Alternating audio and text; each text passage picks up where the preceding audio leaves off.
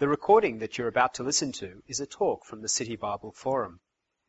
We would appreciate you respecting our copyright by not making copies of this talk or altering the content in any way. We hope that you find the material beneficial. If you would like more information on the City Bible Forum, you can visit us on the web at citybibleforum.org. Welcome everyone to this panel discussing the GFC and have we learnt any lessons yet? I hope you found that video amusing. Of course, there is a serious side to what's going on at the moment. Question marks raised over the capacity of various countries in Europe to stay within the Eurozone, the spectre of debt in America, unfunded pension liabilities. Will China maintain its growth? Are these things we should be worried about here in Australia? And have we learnt any real lessons from the financial crisis of the past 5 or 6 years? These are some of the things that we're going to be looking at and discussing with our panellists here. So let me welcome them for you and introduce them. On my immediate left is the airport economist and the J.W. Neville Fellow in Economics at UNSW, Mr. Tim Harcourt. Welcome. On his left is a man, of course, who needs little introduction. You'll recognise him from the papers as the editor, the economics editor in the Sydney Morning Herald, and of late, the happy economist, Ross Gittins. And on his left, a former senior banker at Chase Manhattan, New York, and currently a partner in Pharos Coaching in leadership development and executive coaching, Dr. Oliver Greaves. Well, Tim, quite appropriately, as an airport economist, you've quite literally just stepped off the plane where you've come from Canada. Just this morning, that's right. This morning, great. Well, how do you see us faring relative to countries abroad when it comes to the GFC? Well, pretty well. I mean, as the Americans say, we've gone from down under to down wonder. Because basically, Australia's the place that hasn't had a recession for 22 years, and everything that we've done, particularly starting with the decision of Paul Keating to float the dollar, or Bob Hawke to float the dollar, depends who you talk to. No mention of it in the Latham diaries, but the decision to float the dollar, open up to Asia, meant that Australia's got very good domestic policy, and of course moving towards the Asia-Pacific means we've gone from the tyranny of distance to the power of proximity. So it's a good story, but not such a good story in North America or Europe at the moment. Right. Oh, well, that's pleasing to hear to start with. Perhaps, though, the GFC has raised some fundamental questions about really our economic and financial system as we know it. I might turn to you, Ross, as our chief economist here. We haven't got an Indian economist, we've got a chief economist. Or a happy economist as well. Should we really have so much faith and confidence in the free market? Well, for a start, I don't believe there is such a thing as a free market. All markets are regulated to a greater or lesser degree. What we have been experiencing is, if you like, an experiment in greatly reducing the regulation of the financial system, where the Americans went a lot further than we did, and we're looking in a lot better shape than they are. And I think the lesson from all that is really that markets are fine. I'm a great believer in the capitalist system. I can't think of a better way to organise the economic dimension of our lives than via markets. But markets do need to be guided. They do need to work within a framework, a constraint, where to a large extent, the capitalists get saved from their own excesses, held back from their own excesses. I mean, that's really part of the story as to why we came out of the GFC so lightly, because we limited our banks' ability to merge. We got them to the point where we were down to 4 major domestic banks. They would love to have been able to take each other over, but successive governments said no, we're not going any lower than 4. We had very tight prudential supervision of those banks, and they kept out of trouble. there's a sense in which the politicians who went for years enduring and resisting their pressure to give them greater freedom to do what all their business instincts led them to want to do, they were the chief beneficiaries of the fact that our politicians, for their own reasons, wouldn't let them. So it sounds like, from what both Tim and Ross has been saying, that part of our success of late is that we've struck a good balance between letting the market run but regulating. But you've touched on the issue of sort of the need for a certain level of self-interest to motivate those in the game. Oliver, you've had many years' experience in banking and insurance. How do you think we can best tap into people's self-interest without letting it come back and bite us? Well, I think, my career sort of spans the whole recent financial story, starting off at a time when banks in the States were quite a bit different from what they are today, right through to the recent past. And, the compensation issues and the issue of the corruption of values, I think, is at the heart of all of this. And it's one element. I think there are three elements altogether that have underlined the big problem, mainly in the United States and London. And I think that the compensation aspect of it has been probably the most influential in terms of undermining values such as they were in the banking industry. And people rightly responded with moral outrage at the size of these bonuses and what traders were able to take home. But part of the problem seems to be the pay was so short-term in its orientation without bearing the risks which another generation have to accept. So how can that be addressed? Well, I think that compensation is going to be discussed for a long time to come. But the big problem, I think, that occurred was perhaps less that people took home lots of money that they hadn't really earned, than the fact that it really corrupted the risk management systems, because people were really intent on driving through transactions which were fundamentally risky because there was a big pot of gold at the end of it for them personally. And that, I think, is the issue which really worries regulators. Now, I think that the horse has bolted, I think now it's coming back into a better system of balance between risk and reward. But that I think is one of the key issues. Tim, you've invested a lot of your time in the trade union movement and the Labor Party. Do you see it almost as an inevitable consequence of our system that there will be an increasing inequality in wages? Well, no, it's not. It's not inevitable, nor is it particularly desirable. One reason I think Australia has been relatively successful as a society as well as an economy is that we've balanced the right to a fair go in terms of distribution and the right to have a go in terms of entrepreneurial spirit that we've got, particularly through immigration and a lot of the imports of human capital that we've had. I actually think there's two things that are important, just picking up on Oliver's point about values and trust. Sen, you kindly mentioned the Airport Economist. There is a chapter about Argentina called "Don't Buy From Me, Argentina." And what that chapter said was that if you look at Argentina 100 years ago, it was richer than Australia. Buenos Aires was richer than Melbourne, and basically Argentina had all the same things as us: great resources, great immigration, basically a strong agricultural economy. And what Argentina did was it lost trust within its banking system. It pegged its exchange rate to the American dollar while we had the float, and it basically defaulted on a lot of its fiscal situation.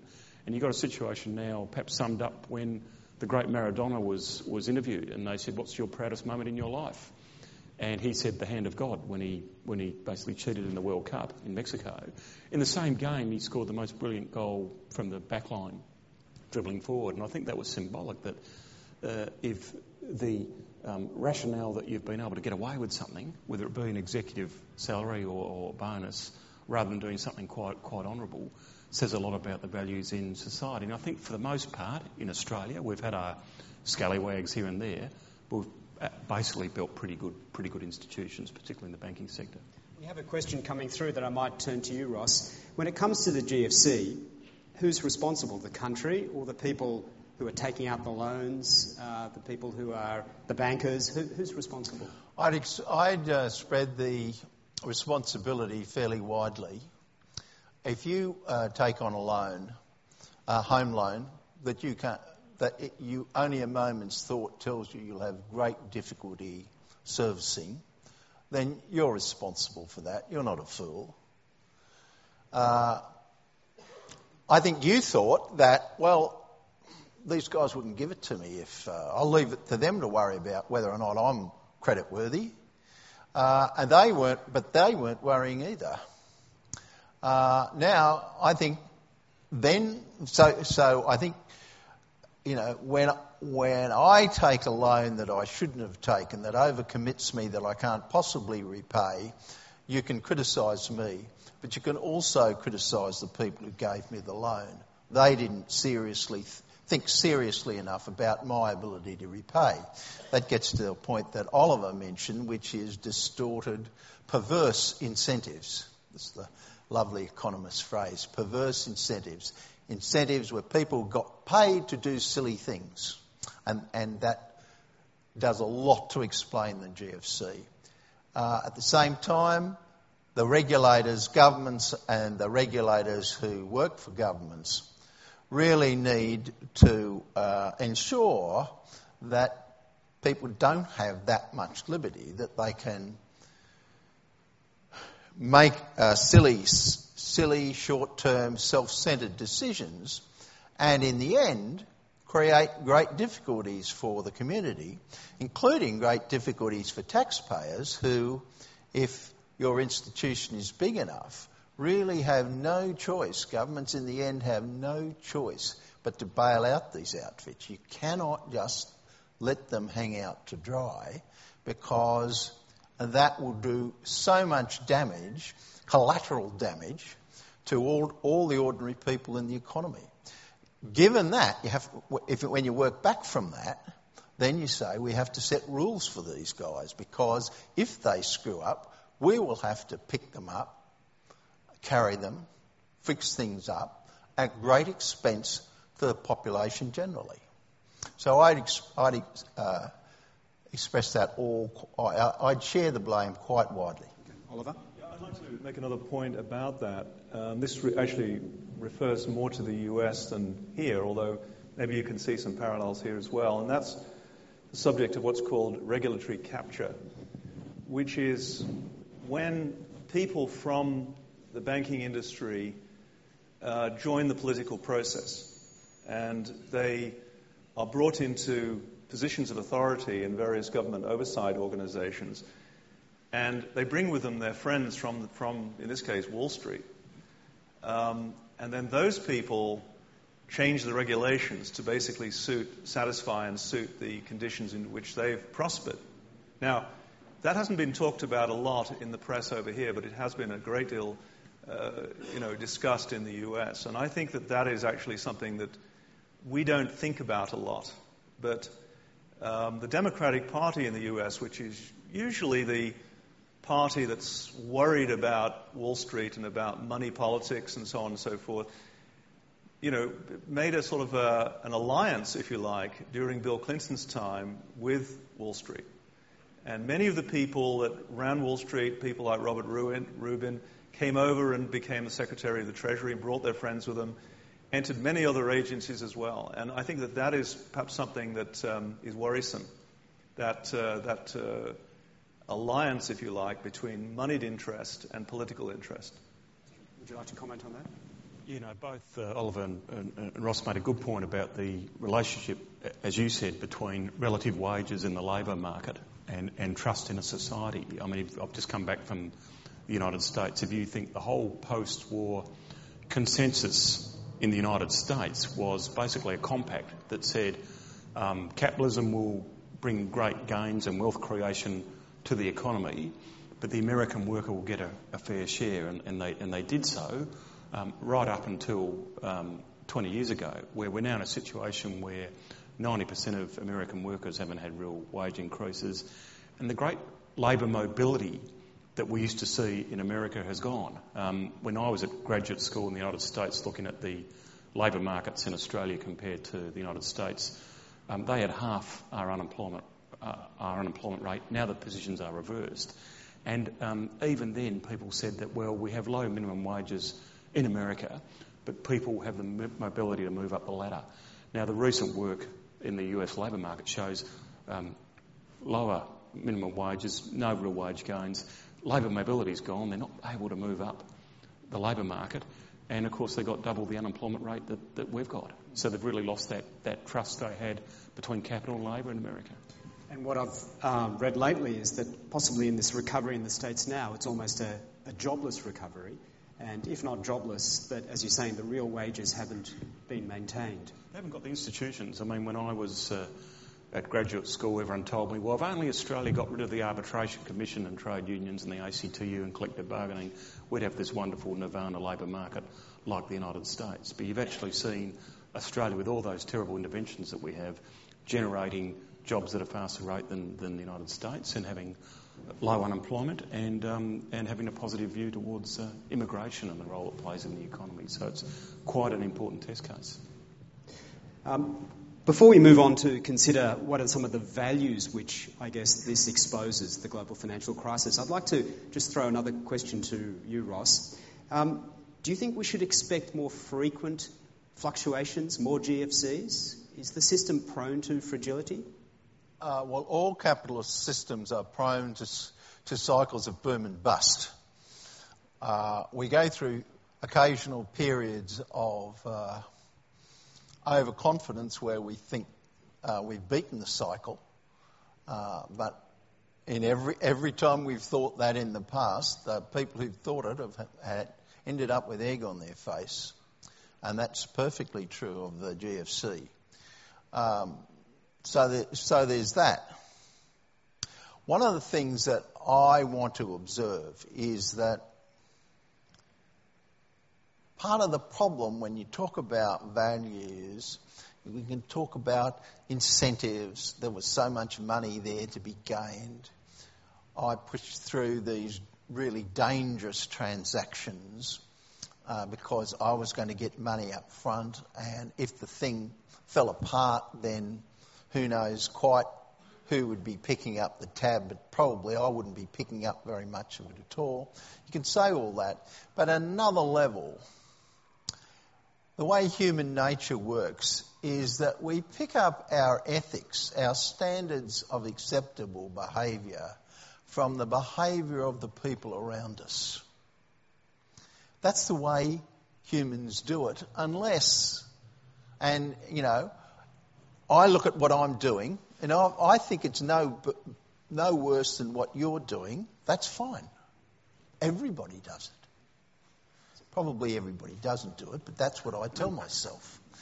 What that's really saying is, and that can really lead institutions, groups of people, and the Wall Street bankers would have to be the classic case, to really go off on a kind of ethical tangent where they all thought that all of what they were doing was fine, it was the way the game was played, and they caused great damage, and not so much to themselves as to a lot of other people. And they did a lot of this, as we saw in the movie, with other people's money. That was part of the problem. If we could pick up on this issue of sort of corporate culture, and if I don't mind if I turn it to you, Oliver, as you said, you've experienced banking over many years in different countries. What is it that breeds, do you think, this sort of cowboy mentality? Presumably you can't behave like that at home. This sort of split personality almost. Well, you can, yes. Well, I think, as I said earlier on, you know, if you're paid $200,000 last year, and you're paid $1 million this year, something's changed, right? And people naturally begin to feel that the amount of money they're getting paid actually reflects the contribution they're making, which is not necessarily true, right? But I think there's a sort of a deeper issue which goes to the very heart of what banking is about, which is that banking was mainly a principal business. In other words, I as the banker had a relationship with my client. I developed that relationship over many years. I knew their business well. I knew their financial situation well. I knew the character of the owners and the managers, and I trusted them, right? Now, as soon as you move from that sort of principal sort of banking into agency banking, where I'm not going to keep this transaction on my book, so it's not that, as Ross was saying, it's not that important as to what the quality of it is. You start thinking less about the people you're dealing with and more about how much money you're going to make out of this particular transaction, how I can move it off the books as fast as I can. That creates in the mind of the bankers a loss of responsibility, a loss of personal responsibility. Combined with large amounts of money in the form of bonuses, that's very ineffective, I think. And that's the heart of what happened over the last 10 years. And it's not a very long time this has been going on for. It's like 10 or 15 years. It's really been... You interrupted me before I got to the point of my sermon. Sorry, please keep going. We've got to do better. As individuals, we have to do better than take our ethical standards from what is everybody else doing around me. Am I no worse than everybody else? You really got to have some kind of higher level from which you determine what is acceptable behaviour for yourself, rather than just being able to tell yourself everybody's doing it. Now, some people would put their own meaning into that higher level. One of the questions I try and ask myself is, would my father behave this way? Sorry, Tim, you seem to want to add to that. I was so inspired by Reverend Gittins that I wanted to pick up. Well, it is true that the film that Ross mentioned, Margin Call, showed the ethical dilemmas and the institutional house of cards that fell down. There's also going to be a new movie out called My Big Fat Greek Debt, coming soon. Perhaps Hollywood could teach us more about the crisis. But I do think values matter, as Ross said, and often you do get it from your parents and grandparents and so on. We were saying out there before, my grandfather was actually training to be a rabbi, but he wanted to be a Bondi lifesaver. He also was an atheist, which he thought made it difficult in his occupation. Yeah. And he actually changed our family name from Harkowitz to Harcourt so he could get in the club. And he said he went from the Goldbergs to the Icebergs. But a couple of things he used to say to me was, one, he became a professional punter, and he said, always back a horse called self-interest, because it might not win, but it's always a trier. And the other thing he used to say to me was, they'll go to church on Sunday and they'll rob you on Monday. And unfortunately, there is a split there. Well, they're consistent because he saw people as running self-interest as the way the economy worked. But I actually agree with Ross, because the values you have on Sunday or on Saturday or Friday and the values that you have when you're in the office should have some consistency. And we live in a world of second best, as the economists say, an imperfect world. But you can have some degree of moral compass to at least guide you most of the time. Moral compass, that's the word. That's it, that's the word. But I'd like to actually unpack a little bit more what it is that is then really driving this sort of almost, pathological behaviour that we're observing. And I've got a few thoughts that I'd like to toss to you. But really, picking up on what you said, Ross, about the need to have an external reference or a moral compass. When Professor Ian Harper, an economist, gave the 2009 Smith Lecture, he quoted a sociologist by the name of Robert Lane. And this is what Robert Lane wrote in his work, The Loss of Happiness in Market Democracies. If your life is driven only by extrinsic motivations, extrinsic goals rather than intrinsic goals, not only will you feel dissatisfied and empty, you'll actually make yourself sick. Self-gratification is ultimately futile. Is that what we're discussing here, do you think? A loss of an ability to find goals worth living for? I think that is highly pertinent to the global financial crisis. I mean, if you're a banker And we're talking about the global financial crisis. There's a sense in which we're picking on bankers.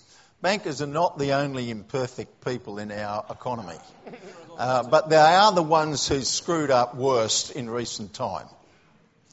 But some of my best friends are bankers. well, Not anymore. you do need to consider the intrinsic nature of your job. I mean, you're there.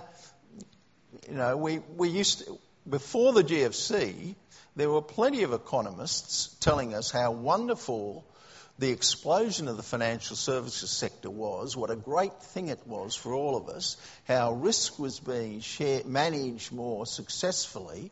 Turned out that risk was being managed very, very badly.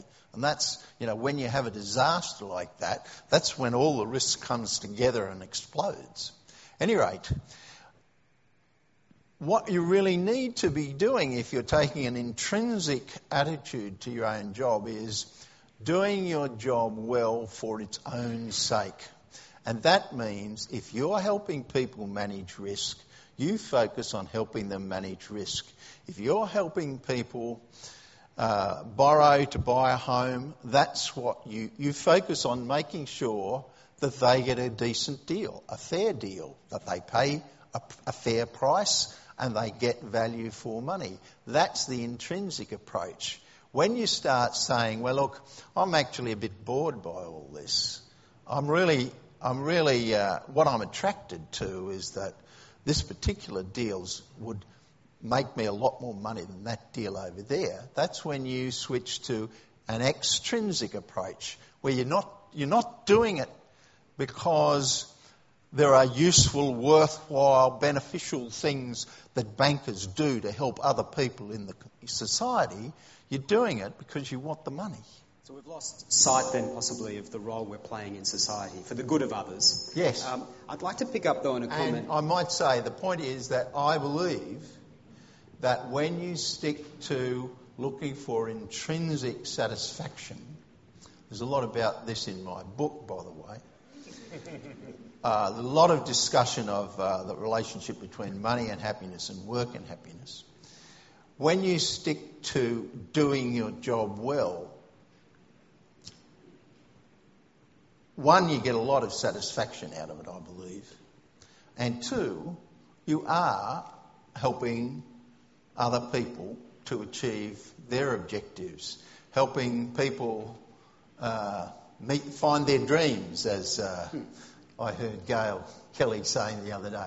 You didn't know that West Bank bankers were on about helping people fulfill their dreams, explore their dreams, but apparently that's what they are. Well, actually, you can be genuinely about that. Well, it's you good may to have, not be, but you can be. It's good to have a good word for bankers. But Oliver, you mentioned, that scenario of someone whose salary just increases fivefold, and the temptation to think that our value is how much we contribute. Is it because we really only can, in the end of the day, value things which have a price, do you think? Well, it's easier to value things that have numbers around them, as we all know. Look, I think part of it is due to the fact that you took a large number of youngish people from the best schools and you pushed them through this sort of factory for how to make money. And it's hardly surprising that they all made lots of money, but at other people's expense. I don't think there's anything unusual in the nature of human beings that happened. And I think, unfortunately, what's going to happen is, or perhaps fortunately what's going to happen is that people realize that banking, by its very nature, in a sense, is a utility. Not least because you have the too big to fail doctrine supporting it. And so it will go back to being, I think, a much duller and less money-making type of a business, thankfully. I think it'll go back to that. But I think your question really has got another angle to it, which is, is it possible for people to actually have values that they can actually take, with some courage and some perseverance that they can actually apply? And I think it's the lack of people willing to do that and to stand up. Because I can remember in my career, a handful of people that stood up and said, this is wrong, and I'm not going to support it, even though there was some risk to them in doing it. And we need more people like that. There needs to be a culture in the banking system that encourages that. Tim, just three quick points. Adam Smith, the father of economics, was actually a moral philosopher, and his theory of moral sentiments is probably a more important track than the Wealth of Nations, and he always had a moral point to how we engage and grow the economy. On the other hand, Milton Friedman, the father of free market economics, always said the only moral duty of a business is to make a profit, and that's that. Quite a shift in 2 centuries. Quite a shift. I was talking to Paul Keating a couple of months ago, and he said his dad was an employer. He made a concrete mixing business in Bankstown, member of the Labor Party, profoundly religious.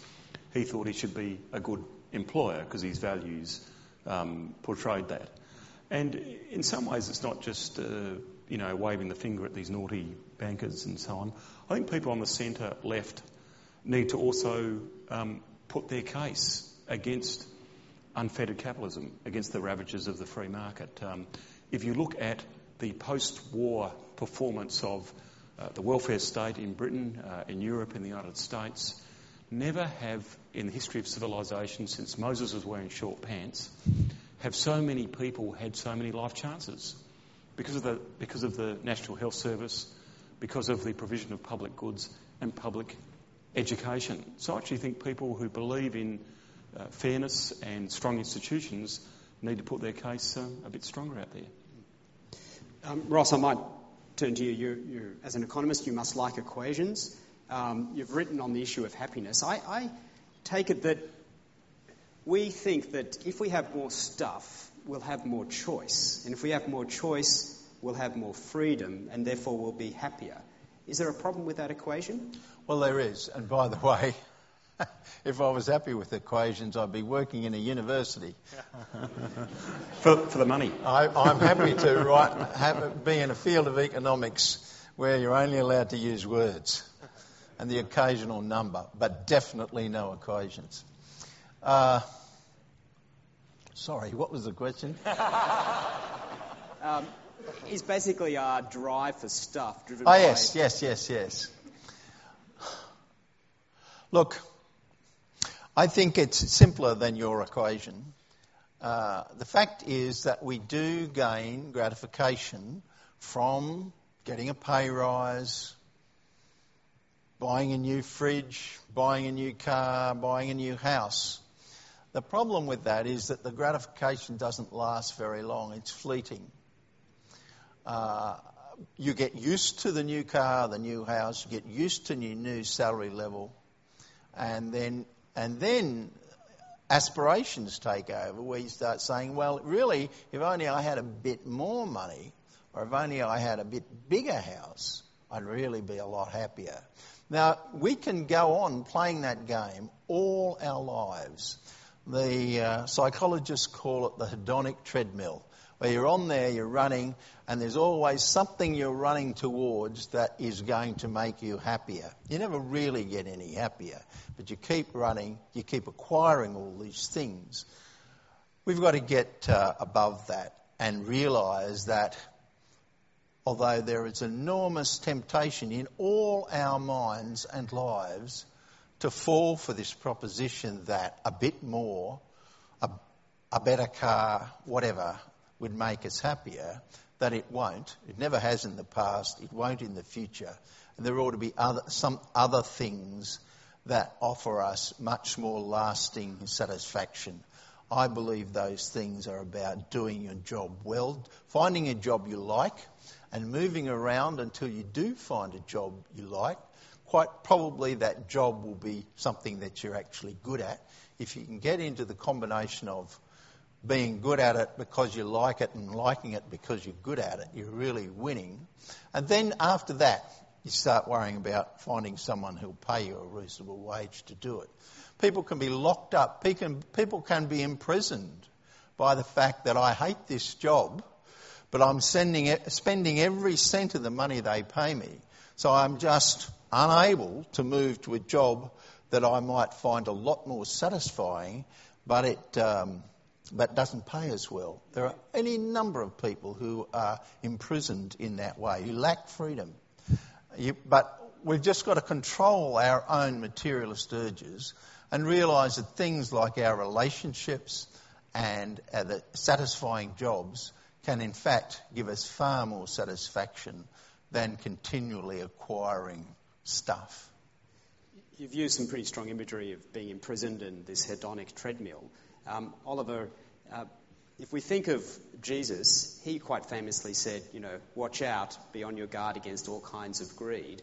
A man's life does not consist in the abundance of his possessions. So how do you personally grapple with this tension?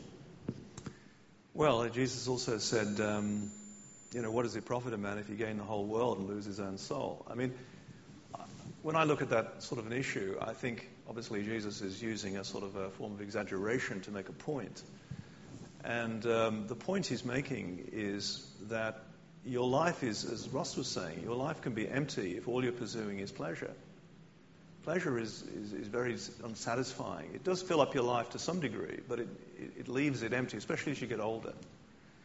And psychologists always say that, what you need and what can fill up a life, and if a full life is a happy life or a satisfying life, a full life, what you can fill it up with is pleasure, which we've talked about, engagement, which is really where your passion lies, or meaning. Or a combination of all three. And I think life is such that it is a combination of all three. But I think it's, for me anyway, the issue that changed my life dramatically was when I began to get some meaning in my life.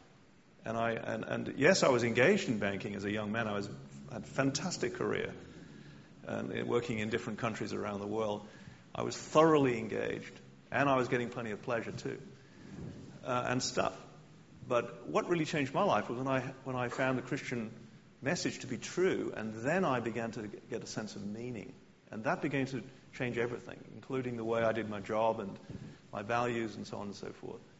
Jesus was a tradie, so he would have done very well in today's labour market. His job wouldn't have been sent offshore to India.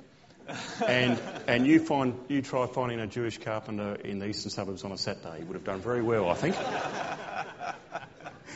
Okay. Well, we're sadly going to need to wrap up our discussion now at this point, and thank you for the questions, some of which we've weaved in. I will ask each of our speakers just for a final word on the issue of, GFC2, what have we learned? So what would be your parting advice? I might go to Oliver and then Tim, and Ross, I'll leave you the last word. So, Oliver. Well, I think this has been an exceptional period, this GFC. And I think actually we're very fortunate that it was handled, at the time it was happening, it was handled by people like Bernanke, who really, I think, understood what might happen if things really fell off the spoon. So I think, we will slowly get past it, but it's going to be a very slow process, and the world economy is not going to do well. Australia is very fortunate in having such a good connection with China. So I think what I'd like to see is a gradual return of banking to being more of a boring utility than a growth stock. Just two things on a macro level. Governments and policy economists can make a difference. In the Great Depression, we cut wages, we fixed the exchange rate, we cut the budget, we put up tariffs, we made the recession a depression. In this crisis, we ensured we had open trade, we had a floating dollar, we had a stimulus package, and we made sure that wages grew in line with productivity. So we did well in Australia. So you can make a difference. And at the micro level, your values do matter, as Ross said, in terms of looking for happiness. My wife was in a book club, and she used to come home and say, gee, I hate going to this book club because they're all bankers and lawyers and gynecologists from South Africa, and they live in these big houses in Bronte. I feel very poor. And I said to her, well, the answer is we don't have to make more money, just find a cheaper book club. So how we think about relative wages matters as well. Okay. Ross. I think one of the big lessons is in many areas, we need balance, not too much of one and too much of the other, finding the right trade-off between the conflicting objectives that we have. I think that's a principle that's relevant for the regulation of banks. I think have we learnt what we need to learn out of the global financial crisis? I don't think we have. We've learnt some and we've implemented some. But as we're all very well aware, the implications of that crisis have got a lot further to run, and there'll be a lot more lessons to be learnt and things to be done. That's at the government level, but I'm a great believer. I'm never a believer in saying it's down to the individual. If you've got problems, it's all your fault, and you ought to lift yourself up by your own bootstraps. When people say, oh, it's the system, there's truth to that. But I won't go to the other extreme either of saying it's the system, so you bear no responsibility for your part as a cog in the great wheel. And you can just make excuses for all the terrible things in your life because you have no choices. We do have choices. We can influence things. We can't transform them, but we can influence them a bit. And we ought all to be working on making the part that we play a better part and solving our own problems to the extent that we can. Well, thank you very much, Ross. Well, I hope today has stirred you into thinking about perhaps what are some of the underlying reasons for this crisis and some of the lessons that we should be considering, not just for the economy, but really for ourselves as individuals. The recording that you have just listened to is from the City Bible Forum. For more information about City Bible Forum events in your city or to order other talks, please visit citybibleforum.org.